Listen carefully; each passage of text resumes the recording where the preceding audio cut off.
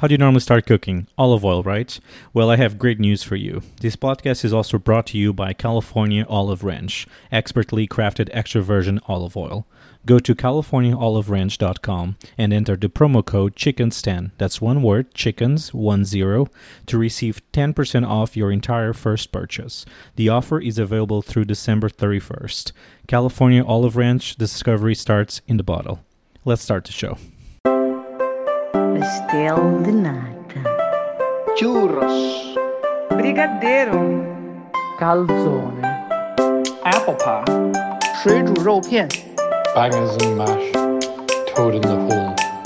Paella. Hello there, my chickens and dishes. How are you? Welcome back for another episode of Turning Chickens and Breaking Dishes. My name is David G. Martins, or David Guimarães Martins, and I'm the executive chef for the European Union Embassy in Washington, D.C. And as always, just in case, if this is your first time listening, let me explain to you why my podcast has this exceptional name. I'm originally from Portugal, and I've been living in Washington, D.C. for the last 9 years. And the name of the podcast refers to two Portuguese phrases. Turning chickens means someone that has a lot of experience, and breaking dishes means someone that has exceeded all expectations. I'll be asking my guests if we've been turning more chickens or breaking more dishes. Every episode I'll have a guest and we'll talk about everything related to food, not necessarily ingredients or dishes, but how through food we can help communities, the success of small business owners, the fascinating stories that we remember growing up with our family sitting around a table, and even what's the best breakfast ever. Don't forget to subscribe to my podcast and all the platforms you have access to. You can follow me on Instagram at Turning Chickens Breaking Dishes or the Facebook page Turning Chickens and Breaking Dishes. If you want to support this podcast, go to anchor.fm/David-Martins. I hope you enjoy listening to every episode, and don't forget I'm Portuguese, so if you don't understand something, just Google it. My guest today is a creative and passionate dietitian, nutritionist, and marketer. She's also the marketing director for AeroFarms, the largest indoor vertical farm in the world, responsibly growing nutrient-dense, pesticide-free leafy greens all year round. A veggie cheerleader, she's also the co-founder and co-host of the podcast Seeds in the City. Alina Zolotareva, welcome to the podcast. Thank you so much for having me. How are you doing today? Considering everything that's going on, I'm doing pretty well. How about you? I'm great. Awesome. I love to be home, so I'm an indoor cat. Two important questions before we start our conversation. Have you been to Portugal? So check this out. The answer is no. Check this out. But right before the pandemic, a group of friends and I had plans to go to Portugal. Convenient. That's a great answer. People should have that answer all the time. Yeah. Yeah, and we were so excited to go, and we were actually going to go to Portugal and Italy. And I've heard so many incredible things about the food scene and just how pristine Portugal is and how beautiful it is. And I spent a little bit of time in Spain in the past. I actually love Spanish culture and I speak Spanish and I'm obsessed. And I had never been to Portugal. And so I was like, okay, we're going to go this year. And then all of a sudden, bam, all plans were foiled. So the second we can fly, that's the first place I'm flying. Perfect. Do you know any Portuguese words? Pastéis de nata. The custard. Yes. For some reason, a lot of people say that word. Yes, it's the custard tarts. They're delicious. Yeah, the Portuguese custard tarts. You work at the largest vertical farm in the world. What does that entail? Oh my gosh, what does it entail? So AeroFarms, just to give a little bit of background, AeroFarms we are a vertical farming company. We're a mission-driven vertical farming company based in Newark, New Jersey. And actually Newark has a lot of Portuguese people. Yeah. Community. At the time I'm at Newark, we go to Seabras and all the other wonderful Portuguese restaurants and cafes there. But so we grow leafy green vegetables indoors, using a proprietary aeroponic vertical farming technology. So what that means is there's no sun, there's no soil. We grow food all year round. So we take the same seeds that farmers use for outdoor agriculture, and we optimize the environment inside to grow them to be basically perfect as perfect as possible in terms of their quality, their flavor, their nutrient density, their shelf life, consistent, visual consistency, all of that good stuff. We do it in the middle of formerly abandoned steel mill in Newark, New Jersey. So I've been with AeroFarms for about 5.5 years now. At first, we were quite a small team, about 13 to 15 people in a research and development facility down in downtown Newark. And now we've built out this big vertical farm and our headquarters in the Ironbound section of Newark, and have plans to expand to other parts of the USA as well as around the world. So it's been really, really exciting. And my personal job, so I'm the marketing director. So my job is really to oversee our brand. We have 2 brands at AeroFarms. We are a technology company. We own and operate all of our technology, like I shared, and our mission is really to grow the best plants possible for the betterment of humanity and deploy and develop these technologies that are really revolutionary. And it's called Dream Greens by AeroFarms. Mm-hmm. So my job is basically to oversee those brands. You said aeroponics, and I'm sure a lot of people ask you this. So let's pretend we have a crowd of 12-year-olds. Mm-hmm. And if you can extend a little bit on the aeroponics, what is it, the advantage and disadvantage of that, especially in contrast to regular farming and hydroponics? Sure, yeah. So aeroponics is a method of growing food similar to hydroponics in that there's still a water source, right? So the nutrients are still dissolved in water. So the nutrient delivery system is still through water. But the difference is that we're using a fraction of the water that's being used in both traditional field farming and also in hydroponics. And that water is being targeted at the root structure in a lot greater precision than can be done in hydroponics and in outdoor farming. So all that's to say is that we're using water very, very efficiently. And I think that this is a very important point because when it comes to food, very few people think about the connection between the water supply and the food supply. 70% of our fresh water supply goes to growing food crops, right? It's going to leafy green vegetables. It's going to agriculture in general. So we're running out of fresh water supplies around the world. It's a scarce resource, and it's a resource that not a lot of people are really thinking about and talking about, but that was really the driving force behind our founders coming together to form AeroFarms.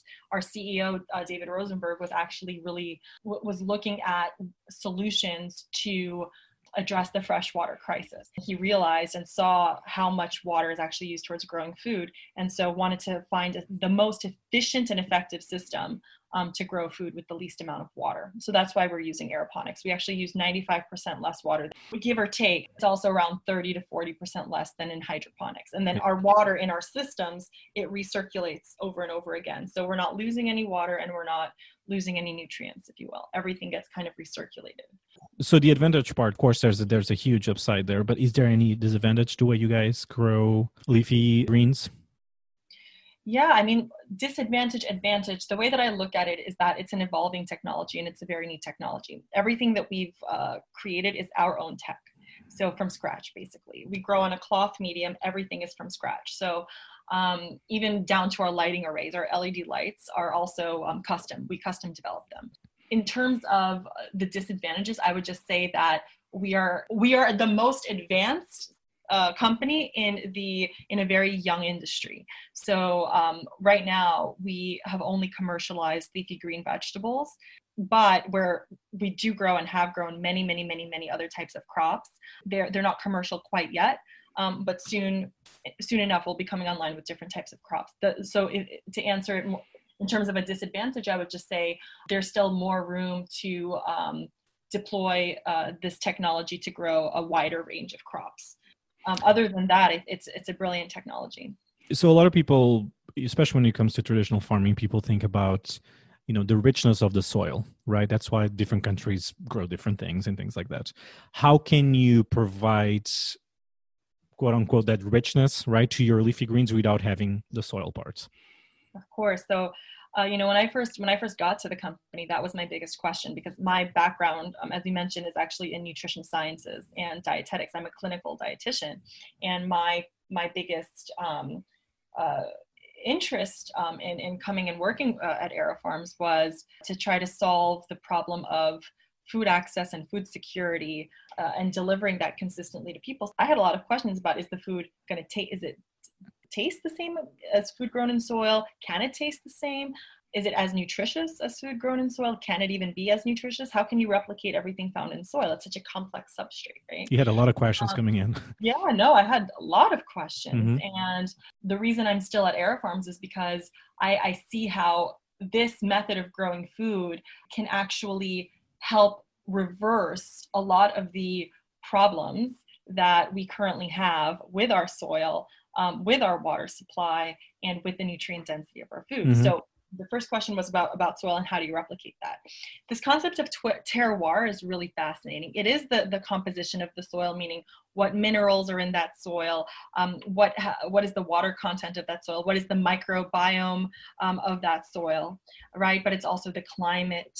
What is the temperature of, what's the average temperature? What is the humidity? What is the elevation? There's a lot of different pieces. What are the kinds of other species? What's the biodiversity like? How is all of that interacting together? And that forms this special fingerprint, this terroir of the region, right? Like wine, big concept in wines, big concept in many different types of crops. But if you look at it from the lens of a scientist, these are all inputs. If you look at it from the lens of a scientist, they're all inputs. So just like you can have like the most delicious tomato that was grown in 1995 in some area of Spain, you can take a look and investigate and say, okay, well, what was the composition of that soil from a mineral perspective? More or less, what was the temperature? What was the humidity? What was the genetics of that plant? And then you can take that recipe and you can replicate it indoors. And not only can you replicate it indoors, you can replicate it every day at one point in time. So of course, you're not going to get everything right. We don't know what we don't know. We actually don't know much about our soil. For farmers, they have so many decades and decades of experience and intuition about how to grow food, but it's very difficult to replicate, and it's very difficult to have a consistent crop. So what we can do is we can take sort of an algorithm. We can create an algorithm for a plant that best suits that specific plant genetics, and then grow the kind of crop that we're looking for. So I'll give you an example. Our arugula that we grow, same seed, same genetics. We've grown the same arugula to be like 10 different levels of spiciness and intensity. So depending on how you stress that plant, you can take the same seed and have endless outcomes. Well, so for us, it's really about finding the best seeds, taking those seeds and trying to understand what levers we have to pull, and then talking to our consumers and to our customers and saying, what kind of arugula do you want to eat? Do you want really spicy arugula, or do you want a mild arugula? Do you want something in between? And being able to deliver that. So we can use science and we can use data analytics to replicate the best of nature.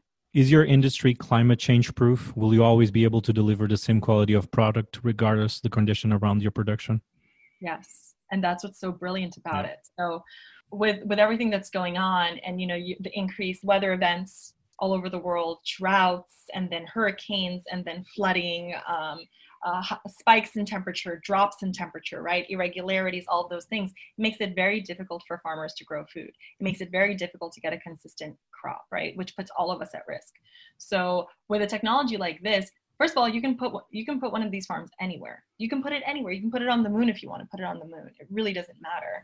All you need is a source of water, a source of energy, and fertilizer, and you can basically go crazy. When it comes to climate change proof, absolutely. And not only that, but our topsoil, as working at the UN, you definitely have heard this, but our topsoil has been degrading over the last half a century. So we have really, really poor quality soil around the world for a lot of different reasons. But one of those reasons is mismanagement of land due to agriculture.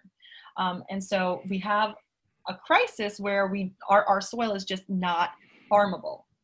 You can't grow food on that soil anymore. It needs to rest and replenish. It needs very specific regenerative farming techniques in order to rest, digest, and then replenish, right?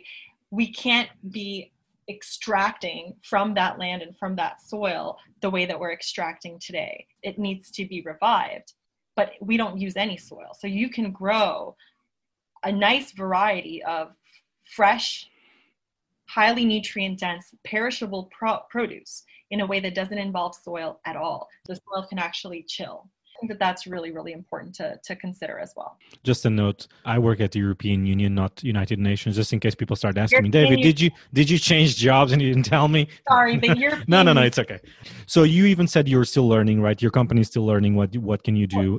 You grow leafy greens using your methods. What else can you grow? What's more difficult and what's impossible? So I would say nothing is impossible. There was just right now we are focused on leafy green vegetables. We are also looking at other crops like vine crops, anything that's on a vine. That's kind of where I'll stop. We do a lot of sort of top secret research that I can't really fully go into. But what I will say is that we have grown a very wide variety of crops in our system, and we have seen that it's possible to grow just about anything. Having said that, should you grow anything in a vertical farm? That's a different conversation. There was a recent study published about the yields of wheat, the possible yields of wheat grown in a vertical farm. And you can get orders of magnitude higher output growing wheat in a vertical farm than outdoors. But does that mean that you should? Probably not. The value of wheat is just not there. You can't justify that expense. But for things like for fresh perishable products like microgreens, like vine crops, things like strawberries or tomatoes, or things where people will pay a premium for freshness and flavor, you can definitely and should definitely be growing those indoors. And also from the perspective of food safety too, right? Think about leafy greens especially as a dietitian, I want people to be eating more fresh food, right? Super high vitamins, super high minerals, phytonutrients, prebiotics for that microbiome, right? Leafy greens are so important, and it's a category that most people are just not eating enough of. Right now, the only way to get fresh leafy greens is seasonally at the farmer's market, right? But for the most part, that stuff is coming from California. It's super old. It doesn't taste really that good anymore, right? It's grown for shelf life, not for flavor or nutrition. You can provide people a solution where they're getting fresh, delicious, super, super fresh, just harvested greens all year round, then that's a great way to get people to eat more of the stuff that they need to be eating. How fast can a leafy vegetable grow? Let's say like a spinach, like arugula, for instance. You were mentioning arugula. How fast can it grow? So in our system, we can grow it in 12 to 14 days.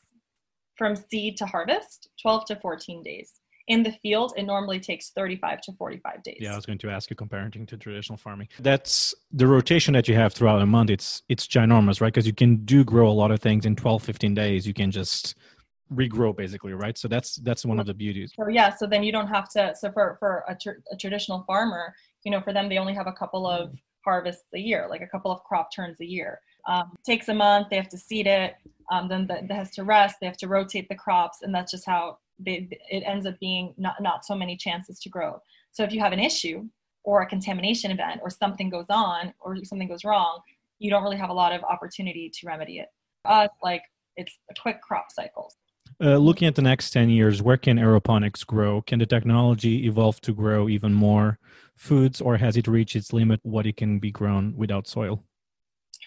I think it's just the beginning. We're just at the beginning. We're just scratching the surface. Like now for the first time, the investment community is excited about vertical farming and about aeroponics and hydroponics. And I think we're just now starting to, as an industry, come together to develop a sort of brain trust whereby we can expand what we're growing, how we're growing it, how much we're growing. So I really do think this is just the beginning.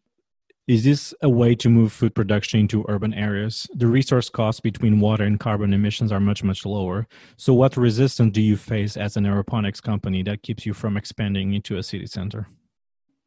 Yeah, so Newark is a city. So Newark It is, yeah. Newark is a big city, actually. It's the largest city in New Jersey. That's the first thing. So we are in an urban environment, in an urban area. We had the opportunity. Whenever we go into a new city or look at sites, we're always evaluating a variety of different elements. So of course, we're looking at real estate costs, we're looking at utilities costs, we're looking at labor availability and labor costs and all of those things. We're looking at how easy is it to transport that food. The last mile in food is still really challenging. Trying to get food from the farm to the customer, that last mile is still quite challenging, and what we're trying to solve for as a food industry. So what I would say is that we chose Newark because it's perfectly positioned right next to New York City, right in New Jersey. It's right in that metro area, right next to a major highway. So it's a really opportune place to pick up and transport our food from. And also, you know, it's got a great history of manufacturing and a lot of great resources, but economically really kind of needed a boost and continues to grow in terms of startups coming in, companies coming in. So I think cities like New York City, big cities like city centers like Chicago and San Fran, LA, they're all very sexy, but there are other smaller cities or peri-urban communities and suburbs where just as not much, if not more sense to place a farm. Why do you think there's not other companies doing what you're doing? At least someone like me that's not exactly in your business. It feels and everything looks pretty much perfect because you don't have, like you said, the climate change doesn't affect the production. You can deliver goods, quality, in this case, leafy greens throughout the year. It's just a matter of investment. Is it why we don't see the whole world just shifting into that direction? There's many, many, many, many, many layers. I will say this, when I first joined AeroFarms, in our area, there were no other vertical farming companies at all.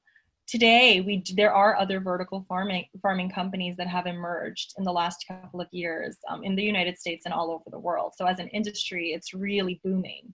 At the beginning, I think it's a very capital intensive business. It requires a lot of upfront investment to grow, and also patient capital to see, you know, the right returns on that investment. I think the investment community really wanted to, it took them a long time to sort of come around to investing in other companies. For AeroFarms, why we've been different from the beginning is that all of our technology is ours. So we own all of our IP and all of our technology. And so other companies, you know, they maybe high-tech greenhouses, things like that. For the most part, they're purchasing off-the-shelf technology that's existed and kind of retrofitting it. Our technology is our own. From the beginning, we've been very bullish about making sure that what we're doing is really unique. And we're creating technology specifically for growing indoors in a unique way, and maximizing quality and output. So I think that now today, because of companies like ours that have really kind of set the stage for the industry, now there's more interest and more investment. And I would say that in the next 5 to 10 years, we're going to see a lot more vertical farming companies popping up. But we've gotten so much excitement about what we're doing, and we are expanding around the world. We have a new project in Abu Dhabi that's going to be, we're going to start building it out this year and next year. And that's with ADIO, the Abu Dhabi Investment Office. And we're going to be building actually the largest, even bigger than our current footprint, vertical farm dedicated to research and development in that region. Yeah, this is just the beginning. Shifting the conversation a little bit, what was your first memory of taste? Of taste? Yeah. Oh man. Yeah, I'll kind of answer this in a couple of ways. So we immigrated here when I was a little kid, and from Belarus, right? You were mentioning before, yeah. To Brooklyn, New York, and my family, you know, my sister and I, we were raised by my grandmother, and you know, Russian food is very bland. It's not very memorable. It's a lot of borscht with sour cream and like pickled cabbage and things that we hated. Like we really didn't want to eat any of that food. You know, now as an adult, I actually really like it. I love cabbage now. I'm like, love beets now, but before I hated it. And so I remember, and we never ate American food, and I had no concept of what American food was other than like school food. But I remember once we took a family trip to Amish country, and I was maybe 6, something like that. And we went to the Amish community up in Pennsylvania or somewhere in upstate New York, and we ate at an Amish establishment. And I tried a roast chicken with mashed potatoes and corn for the first time. And it was so flavorful because they literally grow their own chickens, they grow their own potatoes, everything from scratch. And I remember tasting that and remembering and thinking, wow, this is what food tastes like. And the amount of care that they took with every ingredient, and how simple it was, but how delicious every single ingredient was. I remember that being a really prominent food memory of mine as a kid. What is the most underrated ingredient for you? Microgreens. Okay, that's true. Yeah. That's a good sell. Yeah, it is. It's true. Microgreens. Yep. They 10 to 40 times as nutrient dense as mature greens. In a tiny little handful, you can get, it's basically like eating a vitamin pack. It's insane. And they taste amazing. It's like nature's little medicine, bowl of medicine. And we grow amazing microgreens, obviously, at AeroFarms. I recommend everyone to go out and buy Dream Greens. But you can also grow them on your windowsill. You can literally grow microgreens on your windowsill. It'll take you like 3 times as long. But if you just eat them every single day, stick a handful in your smoothies or in your salads, it's one of the single best things that you can do. The most overrated ingredient? Everything. I'm trying to think of, I think everything is so overrated. Cheese. I think in American cuisine, what I found, and anytime I go to I love cheese. Let's just step back for a second. I love cheese. I love really high quality goat cheeses and sheep-based cheeses and artisanal cheeses. Great. But in American cuisine, I've just found that there's cheese on everything. There's cheese in every salad. There's cheese in soup. There's cheese. They just put cheese in everything. And I think my favorite cuisines are cuisines like Japanese cuisine, Mediterranean cuisine, where you're really highlighting ingredients that are in season. You're minimally processing them. You're cooking them just to highlight the beauty of the ingredient and complementing the flavors of that ingredient with what else is in season, instead of taking butter and I would say butter is the most overrated ingredient. Taking butter and taking cheese and throwing it into everything. I know the French cuisine, French cooking and French culinary tradition is very beautiful, but you don't need to put butter and cheese into everything. The best breakfast you can have? Oh my gosh, I wish you sent me these questions earlier. Those are my secret questions for every guest. The best breakfast I've ever had.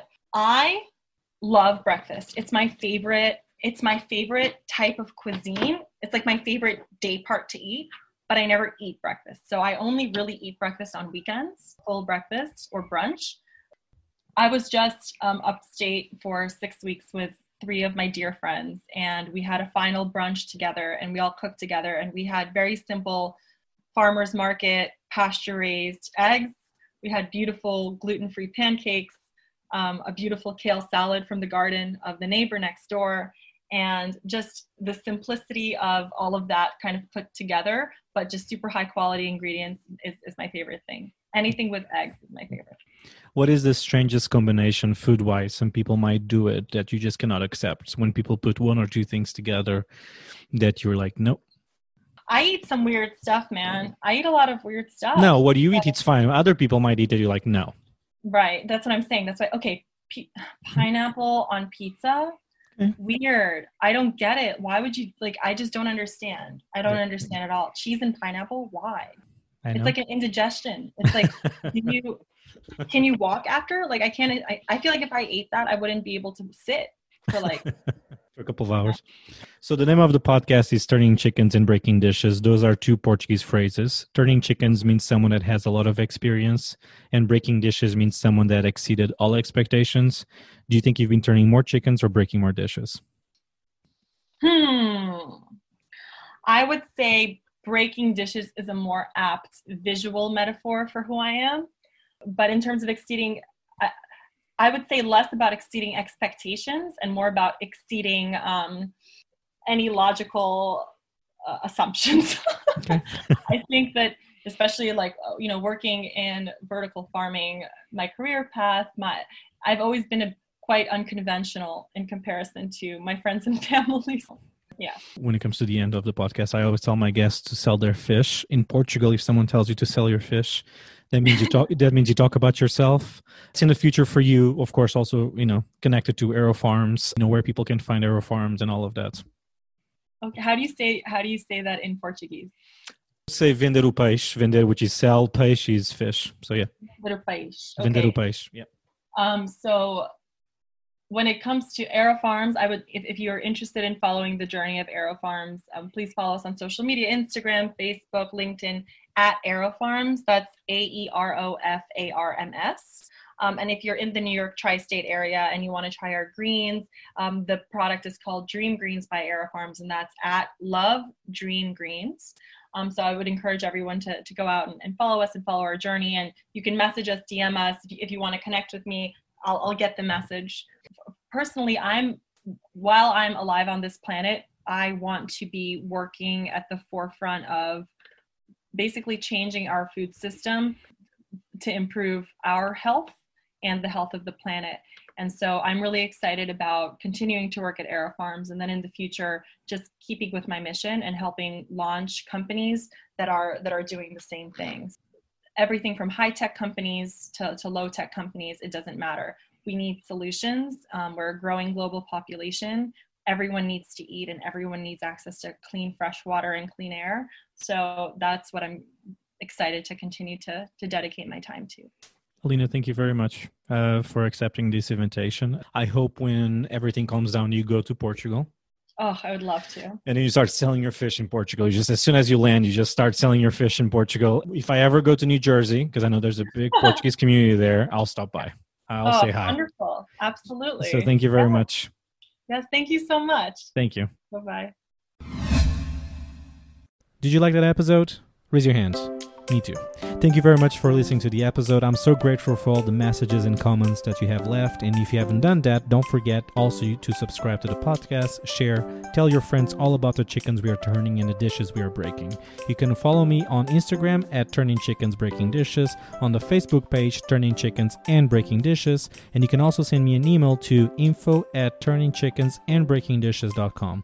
Don't forget I release an episode every Tuesday and Friday of each week, so stay tuned all the time. If you want to support this podcast, you can go to anchor.fm/David-Martins. Have an amazing day. Adeus.